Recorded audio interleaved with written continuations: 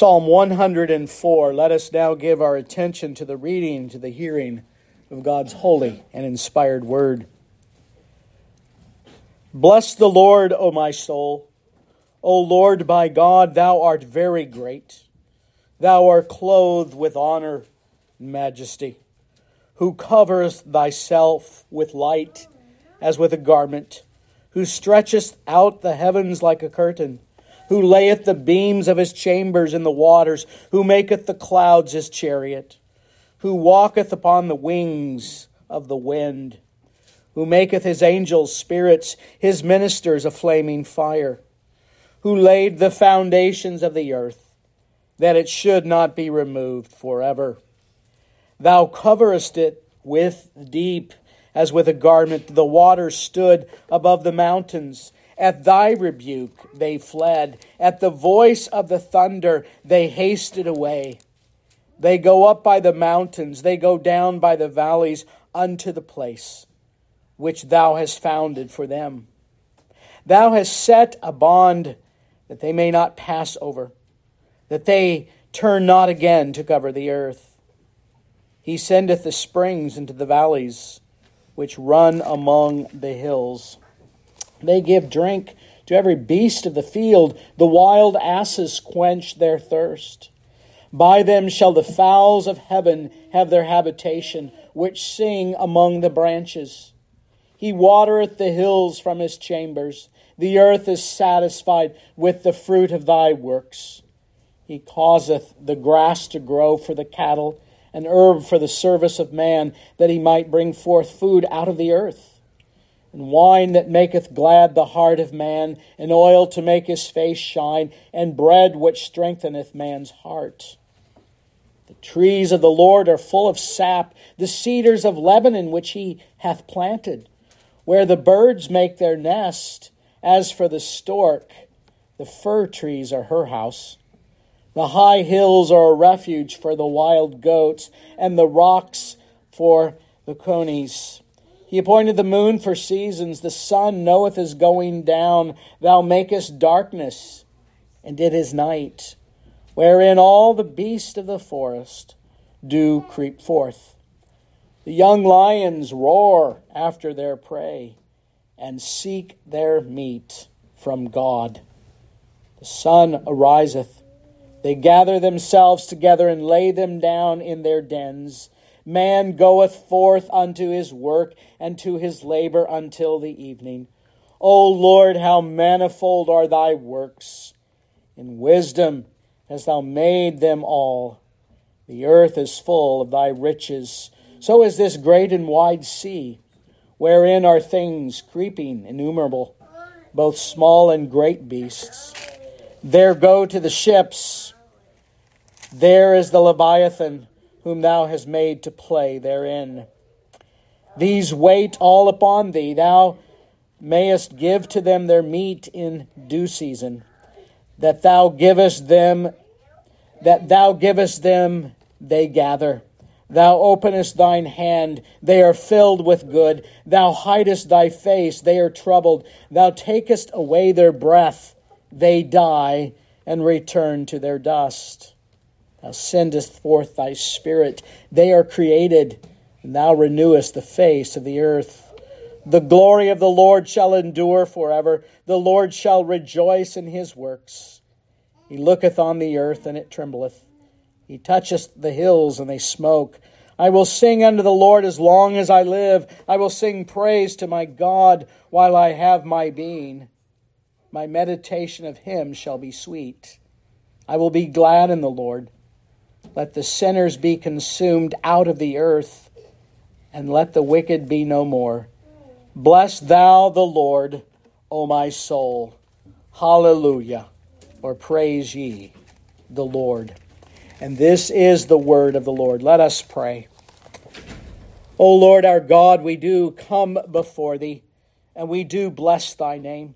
We do exalt thee, for thou art our God. You are the creator of the ends of the earth. And we do pray tonight for the blessing of thy Spirit upon the preaching of thy word. O Lord, we plead that you would speak from heaven. We plead, O Lord, that you would speak through thy word, that you would take this word and apply it to our hearts. And we pray for the ministry of thy Holy Spirit, that you would come and help us to understand rightly and to do what the psalmist calls us to do, to bless the Lord. And we ask for thy blessing upon the preaching of your word now, for we ask it in Jesus' name and for his sake. Amen. Please be seated.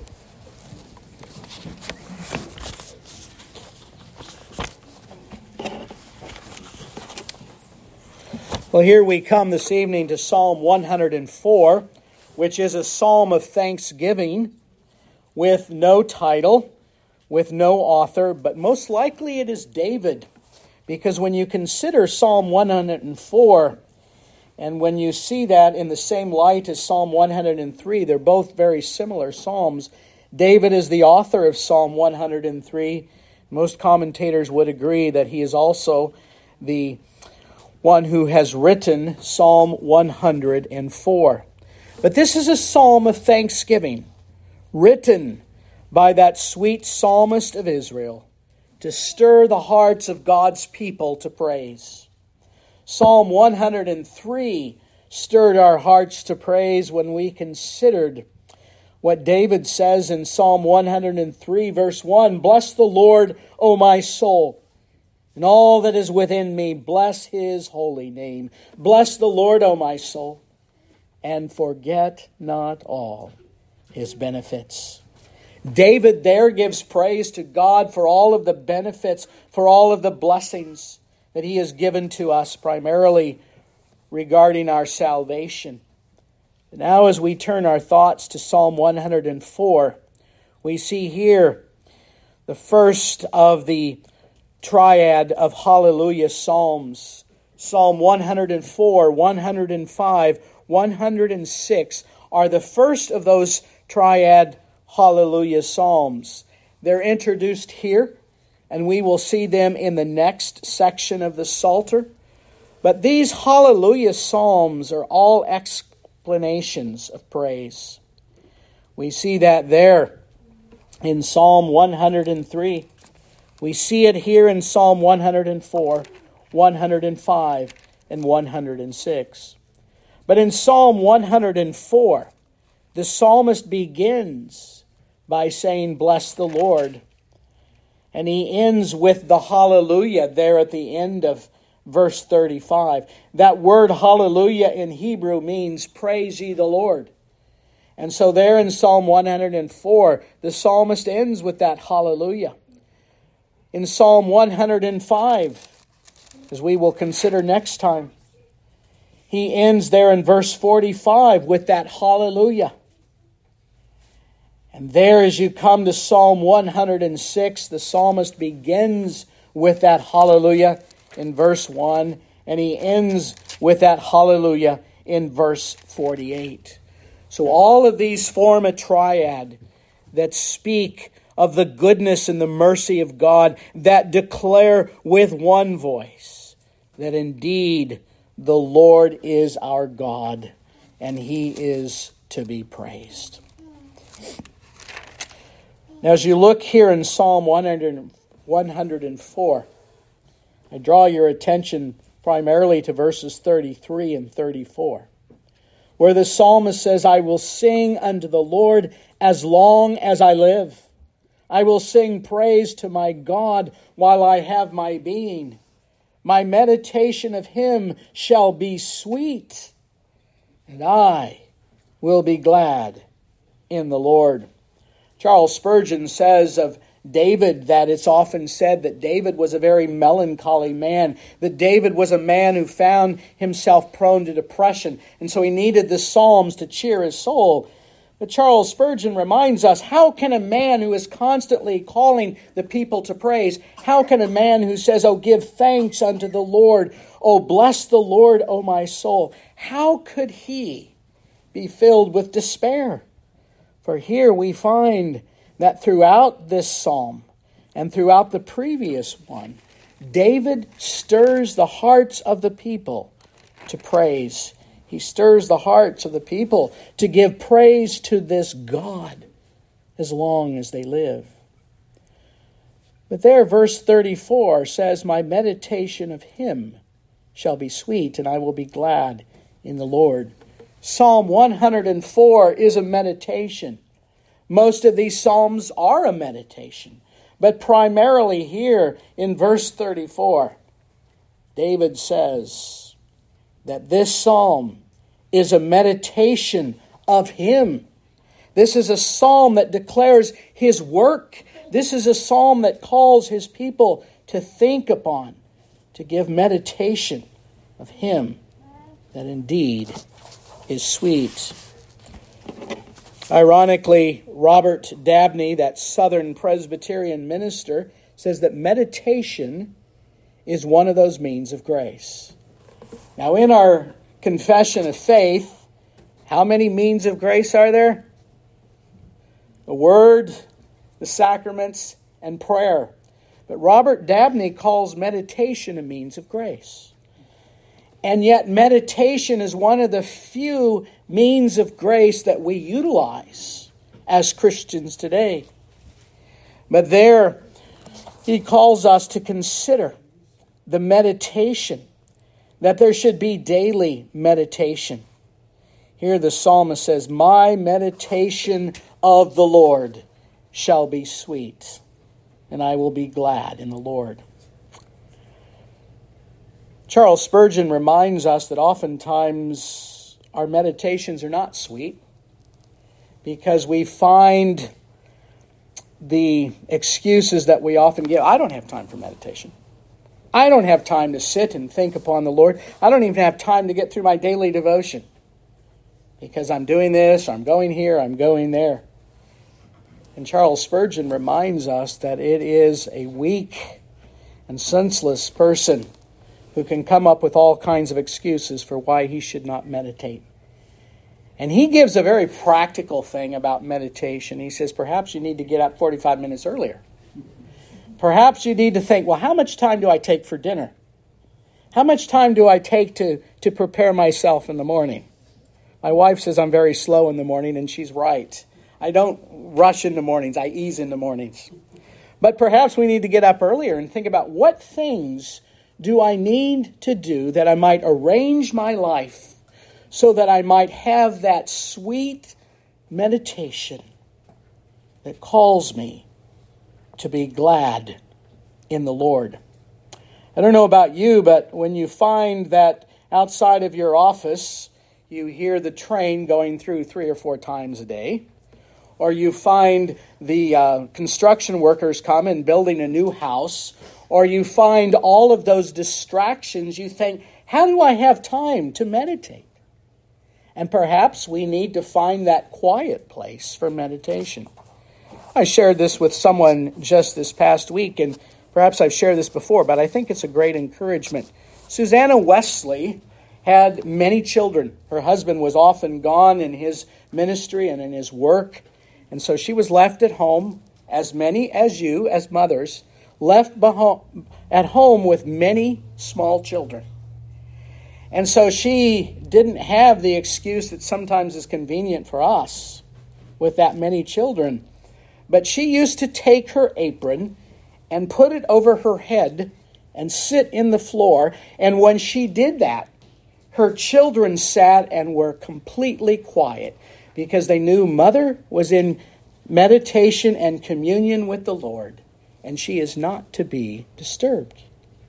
And so sometimes that meditation, which is simply quietly coming and reflecting upon the Word, is to be a time that we call ourselves apart for communion with God. We learn this from our Savior as He is there in the Garden of Gethsemane, as his apostles are with him, and He goes off to pray, and He says, you stay here and pray. So He goes to pray, and He comes back, and what does He find the disciples doing? They're sleeping.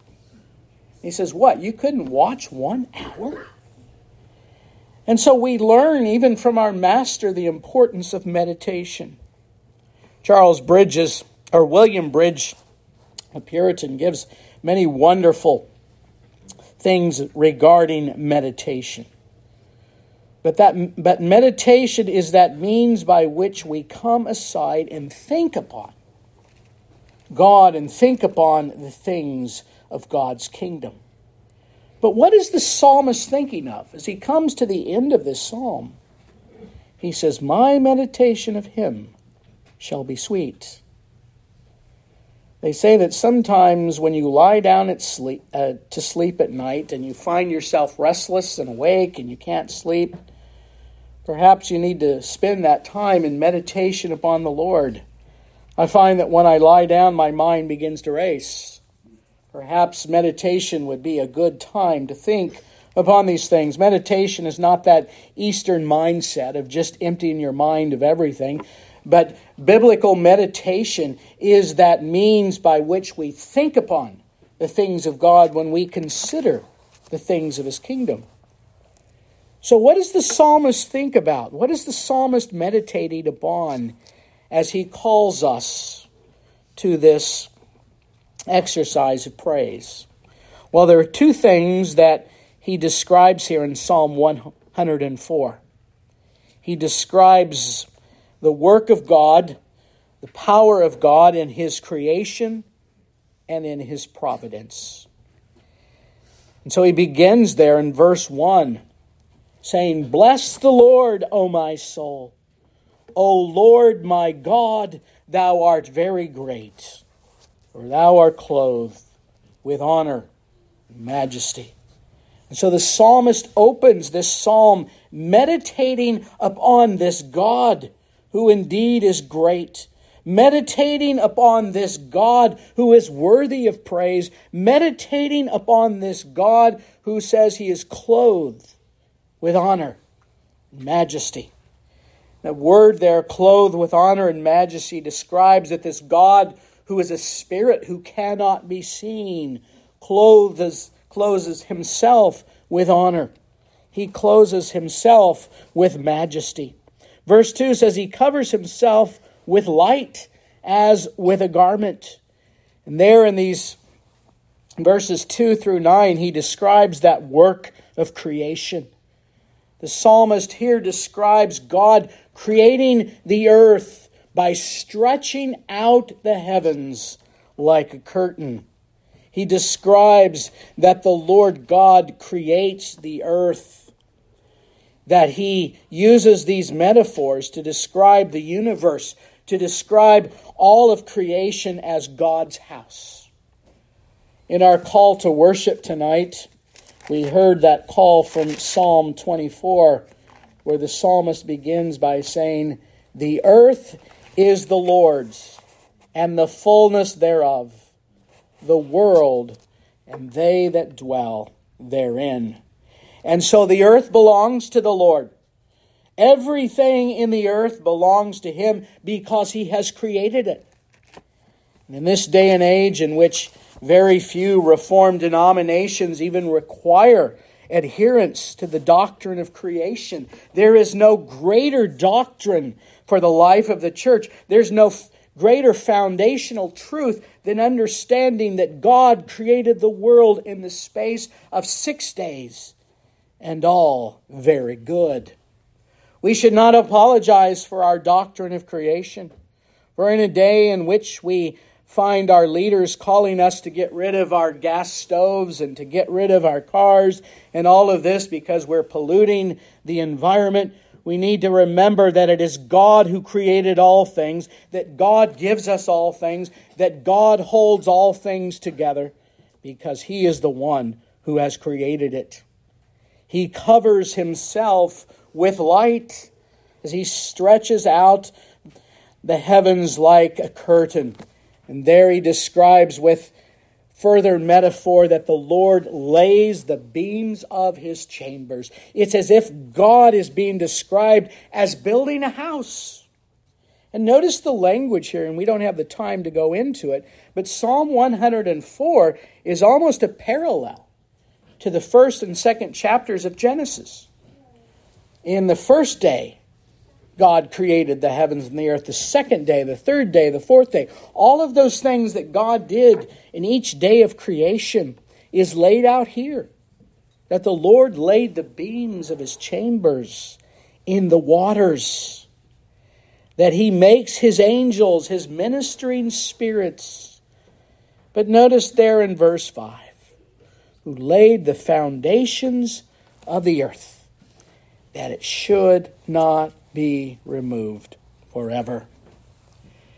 Next time someone tells us they're concerned about global change or climate change or whatever term they use to describe it, remind them that God laid the foundations of the earth, that God created all things, and so it cannot be moved. Man cannot move the foundations. Man cannot remove those markers, for God has laid it. And it is the foundation upon his world, upon which his world stands. And so as God calls these ministering spirits to whom he has given power, as he calls these ministering spirits to be his servants, we find that God indeed lays the foundation of the earth. And so we see the psalmist thinking upon, meditating upon that work of creation, what God did in the space of 6 days. And he goes on and describes even further the end, that thou hast set a bound that they may not pass over, that they turn not again to cover the earth. And so here we find that the Lord sets the boundaries, the Lord sets the habitations, that the Lord sets all things in place. And man cannot remove those boundaries. Man cannot move the foundations of the earth, for God himself has put it there. And so then he begins in verses 10 through 23 to describe that work of providence. And so here the psalmist reflects on those works of creation and providence. And as he describes there in verse 10, it primarily describes those things that happen within God's creation, where he sends springs into the valley, which run among the hills. He gives drink to every beast of the field, to the wild asses he quenches their thirst. Consider all of the beasts that live, and how God provides for each and every one of them. The birds of the air, the fish of the sea, everything has been given its food, and God is the one who feeds him. By them shall the fowls of heaven have their habitation. Here he described that the birds have places for their nests, that even the birds sing within the branches. He waters the hills. He satisfies the earth with the fruit of his works. Notice he causes grass to grow for the cattle. You ever stop to think about how the Lord provides for the cattle? How the Lord provides for your sheep? How the Lord provides for your goats? That he provides everything within his creation. That he satisfies all things. With what? With the fruit of thy works. And how oftentimes we don't consider, we don't think about these things. Then he says that God has even provided wine to gladden the heart of man. Wine in its temperance and its moderation given so that man might be glad. He's given oil to make his face shine, bread to strengthen his heart. He describes the trees as a place for the birds to make their home. He describes the hills as a refuge for wild goats, the rocks for the cunies. He appointed the moon for its season. The sun knows it's going down. He creates the night time. He creates the young lions to roar. He gives man the day and the night that he might labor. And then the psalmist concludes, after he gives that depiction of the providence of God, God working all things out in His creation, he ends there with verse 24. And he describes, and here is part of his meditation as he considers these things, O Lord, how manifold are thy works. In wisdom hast thou made them all. The earth is full of thy riches. Oh, what a foolish and wicked world we live in, where men give all of the things in nature to the acts of Mother Nature or to some global warming or climate change. And yet this psalmist concludes by saying, how many are manifold are the wonders of your creation, that even the very living creatures in the sky and the sea and the land demonstrate the infinite wisdom of this God who has made them. Next time you're driving down the road and you see the deer running in front of you trying to wreck your car, think about how God has placed them there to remind us of His infinite wisdom. God has given these things for us. That God has created all of the wonders of His creation to show His infinite wisdom. You ever stop to think about how many creatures there are in the world? I saw a YouTube video this week. Perhaps some of you saw it. Of a man from Australia who was with his family in Indonesia. And they were along the sea. They were there at the beach. They had their knapsacks. They had no food in them. And so they laid their knapsacks down and they were playing in the ocean. All of a sudden, a bunch of these monkeys come up. And they get very aggressive. And so they're going to grab their camera and the things that they left there. And these monkeys wouldn't let them touch them. They had come up against their nest, supposedly. And the one monkey bit the man as he was trying to grab his things. And these monkeys were just absolutely aggressive. And yet, even there, we see the wisdom of God in all that He has made. Even describes the Leviathan, or that large sea creature. Perhaps it's the Loch Ness Monster. I'm not sure what would qualify as Leviathan. But notice he says that He's made that who plays to play therein, to play within the sea. He's made all those creeping things. He says, oh, consider how manifold are the works of God, how in His infinite, eternal wisdom He has made all of these things. Oh, saints of God, the earth is full of all of the riches of God's wisdom, all for us to see.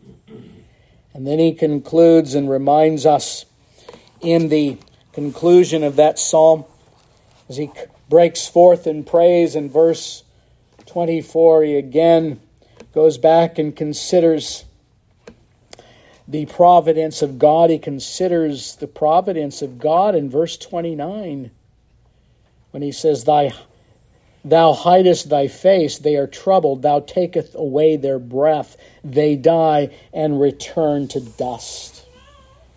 And here we see a sign of God's displeasure. That God takes away the breath of man. That God hides His face. And yet verse 30 says He sends forth His Spirit to renew the face of the earth. He says, the glory of the Lord shall endure forever. The Lord shall rejoice in what? His works. The Lord rejoices. The Lord finds joy and satisfaction in all He has created. So then he concludes there, as we started, with singing unto the Lord, giving praise unto this God who gives us life, who gives us being. And he says, my meditation of Him, my meditation of this God who's created all things for His glory, my meditation of this God who superintends all things. My meditation of this God who preserves and by His good providence brings all things to pass. My meditation of Him shall be sweet. My meditation of Him shall be pleasant. My meditation of Him shall bring joy to my heart. And so that's why He calls us to meditate with sweetness, to be glad in the Lord, to consider all that He has done for us. Oh, we find it a glorious description here of the divine works of God's creation and providence, much like Genesis 1. Yet here we find creation moving about, creation giving praise to the attributes of God's wisdom, power, and love. As I said earlier, our failure to maintain the doctrine of creation diminishes the glory of God. The failure to maintain the doctrine of creation not only diminishes our glory of God, but it robs us of the sweetness and joy of the Christian life. Our thoughts should rise from creation to this Creator, on whom we find our meditation. So meditation is that sweet antidote for all the troubles of life, for all the trials of life, for all of those things that stir our hearts, all of those things that draw us away. It is that sweet meditation that should daily draw us to be reminded of God's providential care in all that He has created.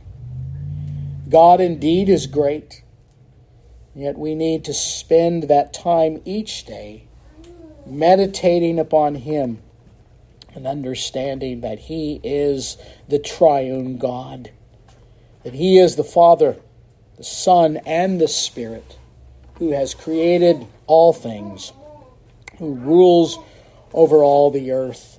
And as we see this triad of Psalm 104, 105, and 106 describing the praise, the hallelujahs that are given to the Lord, it describes that as its creator, as its ruler, as its governor, He is the one who rules. He is the King who rules over all the earth. And we are reminded that nothing, no election, no presidential election, whatever the outcome may be, should cause our hearts to be troubled. For we have a King who's exalted in Zion. We have a King who is able to subdue all things for His own glory. We have a King who has laid the foundations of the earth, and they cannot be moved. And so let us meditate sweetly upon these things. Let us find delight in this God, who indeed calls us to give praise unto Him, to this God who gives breath from our nostrils till He determines our days are ended. And let us give praise unto this God, who indeed is worthy. May we pray. O Lord our God, we do come before Thee tonight, and we do give Thee praise. We do exalt Thy name. We do bless Thy name, O Lord, for You have laid the foundations of the earth, never to be removed. O Lord, as we think upon Your power of creation, as we think upon Your power of providence, as we see Your providence played out in our day-to-day lives, we pray that we might meditate more diligently upon these things, that we might consider them more, that we might find our meditations of You to be sweet. And we pray that even this week, even tomorrow, that we would find joy and gladness as we consider this God, as we see Your creation, even as we see the change from winter to spring, spring to summer, and summer to fall. We pray that we might see in that the wisdom of our God, and that we might give praise and honor unto Him. O Lord, thank You for this word. apply it to our hearts, that we might rightly meditate upon it. For we ask this in Jesus' name. Amen.